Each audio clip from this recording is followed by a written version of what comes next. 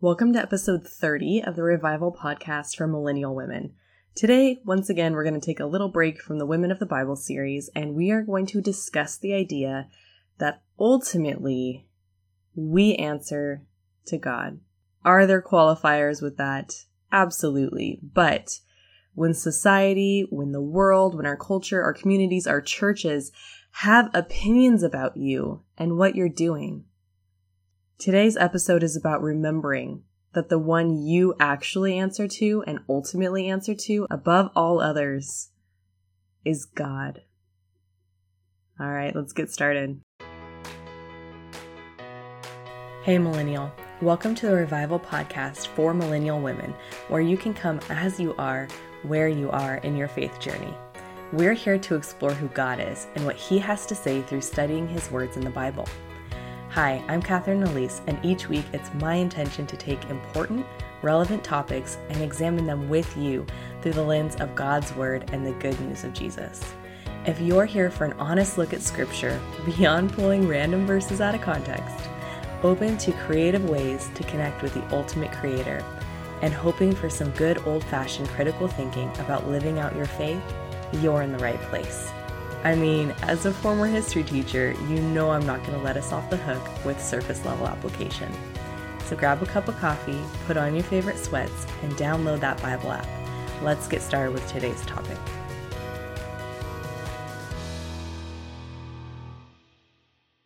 God, thank you so much that you are always with us. Thank you that your presence is everywhere. And I pray that we would feel it and that your spirit would be moving in our hearts and in our minds and our thoughts and our actions and all that we are, and that we would sense you at work. And I pray that you would just remind us over and over and over again that we answer to you above all others. And I thank you for that. I thank you for that because you are wise, you are powerful, you are kind, you are good, and you're the one I want to answer to. We love you, Lord. Please speak through me. In Jesus' name, amen. I'm going to divide this into little sections here today, maybe a little different than usual. First, I'm going to talk about the premise, then the qualifiers, because of course everything's got to be qualified. Then we'll go into the truth, and then into the Bible passages. So let's start with kind of the premise for this episode and kind of what I'm trying to get at today. My premise is that humans are sinful. The world is sinful. Our churches are run by sinful people. So all these different aspects, our world, our culture, our churches, they're not above the taint of sin. In fact, sin is present everywhere. Sin is within us. It's insidious. It is within every entity, every person in the entire world on this side of heaven, right? And sometimes this sin is really obvious and really clear and really easy to point out. And sometimes it's really not. Sometimes it's something really internal, or it's hidden, or it's something that's really hard to see at first, but it's still there. And sometimes it's only seen by some people in your church because it affects them more. And sometimes it's not seen by a lot of other members of the church, and that doesn't mean it's not sin. That doesn't mean it's not a problem. That doesn't mean it doesn't need to be exposed. It does need to be exposed and brought into the light. All sin does. That we can be free. That we can be redeemed and repentant. And sometimes the sin, it's been normalized and accepted for so long that we don't see the problem. We don't see it at all, like I said. And sometimes the people in power, in whatever place this is, whether it's the church, a community, a school, whatever, sometimes the people in power have benefited so much from the sin, so much, that they have actually lost sight of their first love. And what is their first love? God, Jesus, the Holy Spirit. And who is our God? God is one who hates sin. And yet he is also the one who redeems us from it. He's the one who loves us, who stands with the oppressed, who cares for the powerless over and over and over again in the Bible. God is constantly doing that if we look for it and if we have eyes to see it. And something I want to remind us of too, especially myself, is God is one who cares about truth, about justice, repentance, and redemption of his people and of his church. God cares about that. That's the process of being sanctified, of being made new, of being rid of our sins as we repent and bring them before the King and accept the holy sacrifice that Jesus has made for us, and that brings us into the right relationship with God. And then we continue to sin and we have to keep repenting.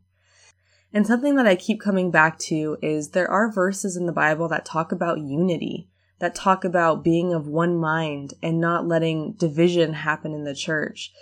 And I think that is important to keep in mind. But I think too, what kind of church are we keeping unity with if it is one that oppresses people? Would Jesus prioritize unity of the church, even if it's a false unity, a unity that looks like unity on the surface, but underneath has deep, deep-rooted flaws and has deep-rooted oppression? Would Jesus prioritize that kind of unity of the church over justice? That's a good question to think about and to dwell on. Would he say that it's okay to oppress, harm, or silence people in his church as long as there is peace, as long as it looks like everything is good on the surface? What even is true unity? Isn't being of one mind meaning that you know what's going on in the minds of the people in your church? That they're in agreement? That they see things in a similar way? That doesn't mean everyone has to be exactly the same. We all have different opinions. We're all unique creatures. But when it comes to the work of the church, when it comes to the purpose of the church, when it comes to the service of the church, I think we have to ask these deeper questions. And when it comes to Jesus, when I'm reading about him in the New Testament, I see someone who rebuked privileged Pharisees, people who were religious, people who knew it all, who had all the right credentials and training. Yet they missed it. They missed it. And he points it out to them over and over again, and many of them were unrepentant. And who did Jesus spend his time with? He said that he spent his time with the sick, the ones who needed the healer, right? He was spending his time loving the poor, loving the lowly, loving the people who had been oppressed by society. That is who he spent his time with. So let's think about that as we continue today. And when we stand up and we challenge the harms and the wrongs in our world, in our society, in our church, I want to remind us that there is going to be pushback. There will be spiritual forces at work against you. There will be weird looks from people. There will be people telling you to let it go for whatever sake, maybe the sake of unity. But we can't do that, friends. If we see injustice and oppression, we can't do that. If God tells us to stand for certain things, we do that. God cares for the lowly, the poor, the unseen. He sees them. And you, my friend, answer to God. Above all others, you answer to God. And so do I. So obviously, we got to move into the section that's the qualifiers. Look, are there people, community, things in place that are meant to guide us, check us, and challenge us? Yes. We are sinful people, and a lot of times we don't see our own sin. We need community. We need accountability. We need to assume that our personal sin is going to taint our view of things, even the way we go about fulfilling the callings that God has placed on our lives. And that is really a huge reason why we need a loving community that keeps us in check, that challenges us when we need it. It's so necessary and beneficial and required for a believer. We are not supposed to live our faith out in solitude. We are supposed to have community. We are supposed to have people in our lives who guide us back when we have strayed. But also, we respond to the call of God first. And look, if your community is telling you to perpetuate a system or a belief that harms a people group, that oppresses a people group, that community likely has a sin issue as a whole. There might not be everybody, but it might be as a whole that community has a sin issue. And that sin issue is likely connected to prioritizing comfort or feeling good or feeling like a good person over the truth, over repentance, over being willing to expose the sin. So my encouragement to you today is to keep your eyes open, to stay humble, and to go with God. The other big qualifier I want to put in here is the Bible. We have the Word of God. We have it there. And whatever we're doing, however we're spending our time in pursuit of our calling, everything that we do has got to be consistent with the Bible. And if your calling conflicts with Scripture, we have a problem. Okay? So I'm not saying you can do whatever you want. I'm not saying just because people said that they heard it from God means they can do whatever they want. We have the Bible. We have accountability. We have, I hope, godly men and women around us who are guiding us towards the truth and who are not so entrenched in their own sin that they can't help us. But what I will say too is if you're earnestly looking to challenge an interpretation of Scripture that God has put on your heart as, hey, this traditional interpretation is wrong, you should pursue that. You should learn about it. You should research it. You should go to good, scholarly, thoughtful sources, not just like some weird social media meme that you saw that doesn't have any sources or credentials or anything cited. Look, we've got to research and pursue these things. We have got to ask questions, interview people, learn more, do that historical digging if we think something in Scripture, the way it's been interpreted is wrong. Not that the Scripture is wrong, but that the way we viewed the Scripture is wrong. And that is part of the journey that I'm on right now, trying to figure out, hey, is the traditional interpretation of Scripture talking about complementarianism and gender roles, is it wrong? It is good to pursue things like that. It is good to sit back and say, hey, have humans messed this up? That's different from just deciding like, oh, my calling is to do something that harms people and whatever, even though the Bible says not to harm people, I'm going to do it anyways. That's the kind of thing I'm talking about. We can't do that. Okay, we have to be consistent with the teachings of Scripture. All right, that's the qualifiers. Now the truth. The truth, my friends. If God is giving you a calling in different seasons of your life, maybe there's multiple things you're supposed to be working on, maybe there's just one, maybe your calling is rest, maybe your calling is motherhood, maybe it's a career, maybe it's talking to a friend, maybe it's working on a project, maybe it's ministry, whatever it is. The words that He tells you trumps everything else. Just, of course, make sure it's actually coming from God. Make sure you're seeking godly counsel and make sure you're reading the Bible. The truth is that when the world looks at you weird, when you advocate for the oppressed or challenge the sin of the church or your community, there will be pushback. There will be. That doesn't mean you're wrong if it's truly a calling from God. And I believe that American churches are actually going through a bit of a reckoning right now. I do. I think that millennials and actually the generation below us, Gen X, are challenging what they've been taught. And I think that there's this big separation that's happening in our generations, in our minds right now, where we are separating the culture of Christianity from what is actually Christianity. And I think that we're questioning as a whole the teachings of the church. And this is like the big church, the across America type church. And I think that this is good. I think we could use a good shakeup. I think we need it. I think there are a lot of sin issues that need to be looked at very closely that the church has been perpetuating for a long time. I saw something, speaking of social media posts, I saw something on Facebook the other day. It was talking about deconstructionism, which is not necessarily what I'm talking about, but can be part of it. And I want to just kind of adapt the idea there into something else. And what I would say is, what if revival actually looks like doubt? And this doesn't necessarily mean doubt of God, but doubt of the extra biblical teachings of the church.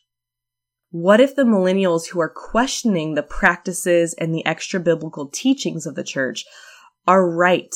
And what if they are doing the Lord's work? What if the people who are challenging traditional interpretations of Scripture are right and doing the Lord's work?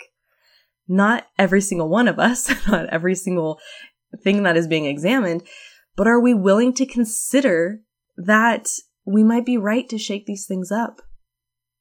And are we willing to listen to people who are expressing concerns about things? Are we willing to speak when God tells us to speak? And are we willing to move when God tells us to move, even if it's against the culture of your church, even if it feels uncomfortable, even if it risks something personal to you? What are you willing to sacrifice to follow the calling God has given you? It might look like sacrificing your comfort. It might look like sacrificing your reputation, the way others perceive you. It's hard, but it's worth considering.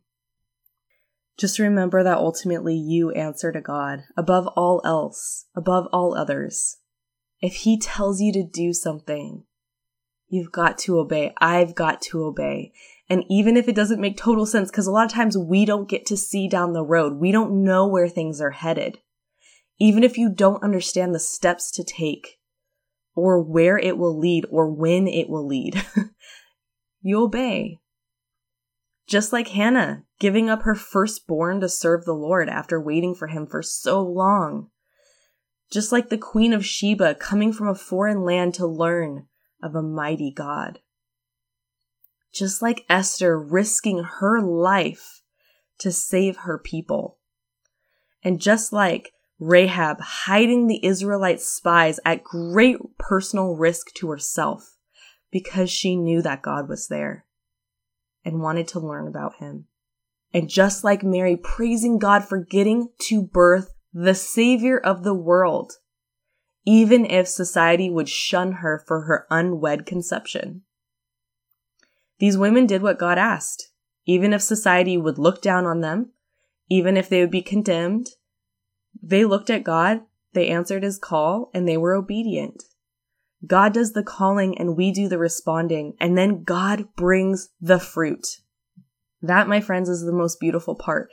We just obey and He does the work. He is the one who is powerful, not us. We are not powerful. We are not. God is truly powerful. And He is responsible for the outcome when we take steps in obedience to Him. Now, maybe this is another qualifier here. This does not mean that we can be hurtful, mean, or unempathetic to people. We can't. We are called to love one another, our neighbor, whether we like our neighbor or not.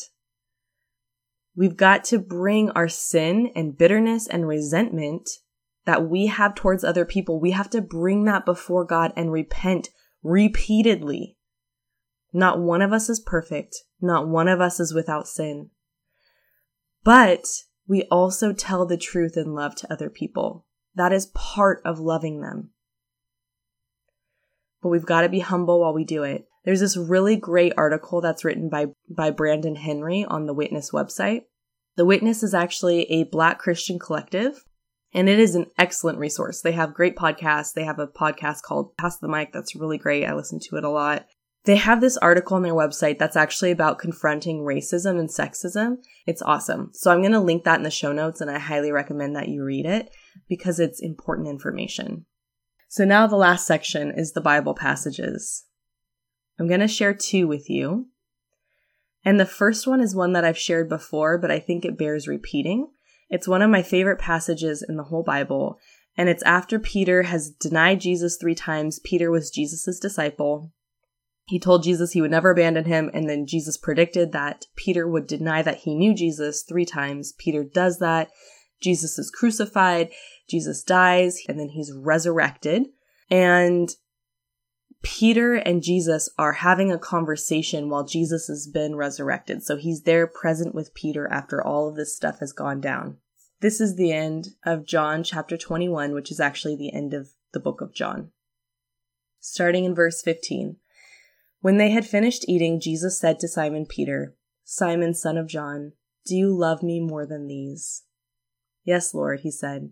"You know that I love you." Jesus said, "Feed my lambs." Again, Jesus said, "Simon, son of John, do you love me?" He answered, "Yes, Lord, you know that I love you." Jesus said, "Take care of my sheep." The 3rd time he said to him, "Simon, son of John, do you love me?" Peter was hurt because Jesus asked him a 3rd time, "Do you love me?" He said, "Lord, you know all things. You know that I love you." Jesus said, "Feed my sheep. Very truly I tell you, when you were younger, you dressed yourself and went where you wanted. But when you are old, you will stretch out your hands, and someone else will dress you and lead you where you do not want to go." Jesus said this to indicate the kind of death by which Peter would glorify God. Then he said to him, "Follow me." Peter turned and saw the disciple whom Jesus loved was following them. This is the one who had leaned back against Jesus at the supper and said to him, "Lord, who is going to betray you?" When Peter saw him, he said, "Lord, what about him?" Jesus answered, "If I want him to remain alive until I return, what is that to you? You must follow me." Oh, I love that verse. I love that series of verses because Peter is told that he is going to die by crucifixion, which is such a scary thing that you know is going to happen to you in your future. And he does something so human. He looks around and he sees his friend John, the disciple whom Jesus loved. And he said, "Hey, what about this guy, you know? What about him?" I'm paraphrasing, obviously. But in that moment, Jesus responds to him like, "Hey, what is that to you? You must follow me." We follow God. We follow the calling on our lives. And God does different things with different people's lives. We don't all have the same calling. Thank God. I don't want the same calling as everyone else. I want the calling that God has made me for. And John, the other disciple, was not going to have a gory death as far as we know, and Peter was. And Peter was going to tend to God's people. He was going to build up the early church. And John had other duties. But each responded to the call of God and did what Jesus told them to do. And God brought amazing fruit out of their obedience. So please don't be discouraged if your calling is hard. It's worthwhile. It matters to God, so it matters to us. The last thing I wanted to do is read 2 Corinthians 4. The chapter before, which is 2 Corinthians 3, actually talks about how we're transformed by God. And I find chapter 4 really informative and also really encouraging. I know it's 18 verses, a little bit long, but I do want to read it in its entirety. Chapter 4. Therefore, since through God's mercy we have this ministry, we do not lose heart. Rather, we have renounced secret and shameful ways. We do not use deception, nor do we distort the word of God. On the contrary, by setting forth the truth plainly, we commend ourselves to everyone's conscience in the sight of God. And even if our gospel is veiled, it is veiled to those who are perishing. The God of this age has blinded the minds of unbelievers, so that they cannot see the light of the gospel that displays the glory of Christ, who is the image of God. For what we preach is not ourselves, but Jesus Christ as Lord, and ourselves as your servants for Jesus' sake. For God, who said, "Let light shine out of darkness," made his light shine in our hearts to give us the light of the knowledge of God's glory displayed in the face of Christ. But we have this treasure in jars of clay to show that this all-surpassing power is from God and not from us. We are hard-pressed on every side, but not crushed, perplexed, but not in despair, persecuted, but not abandoned, struck down, but not destroyed.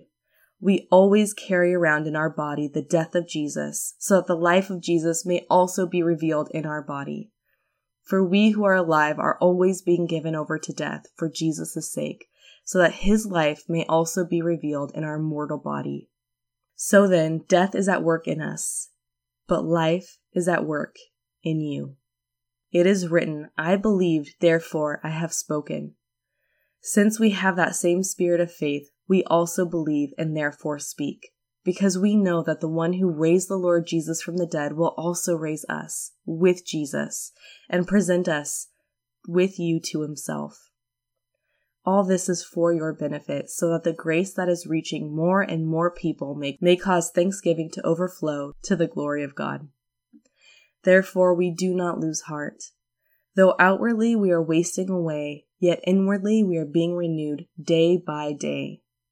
For our light and momentary troubles are achieving for us an eternal glory that far outweighs them all. So we fix our eyes not on what is seen, but on what is unseen, since what is seen is temporary, but what is unseen is eternal. I hope that chapter is really encouraging for you as you go about living out your calling. Remember that God has the power, he has the ability, he has the transformation. We look to him, we obey him, and we preach Jesus. And God works through humans, and God is the one who is powerful, not humans. All right, to summarize. And I'd say today the summary is really just this. You follow God. Should you have people in your life that guide you back into place? Yes, you should have accountability. Should you read the Bible and obey its words? Yes. Should you follow God and pursue his calling for your life at great personal risk? Yes. Let's close in prayer. Lord, thank you that you never abandon us. You give us amazing callings, ones that are worthwhile and eternal, but you do not abandon us to do them on our own.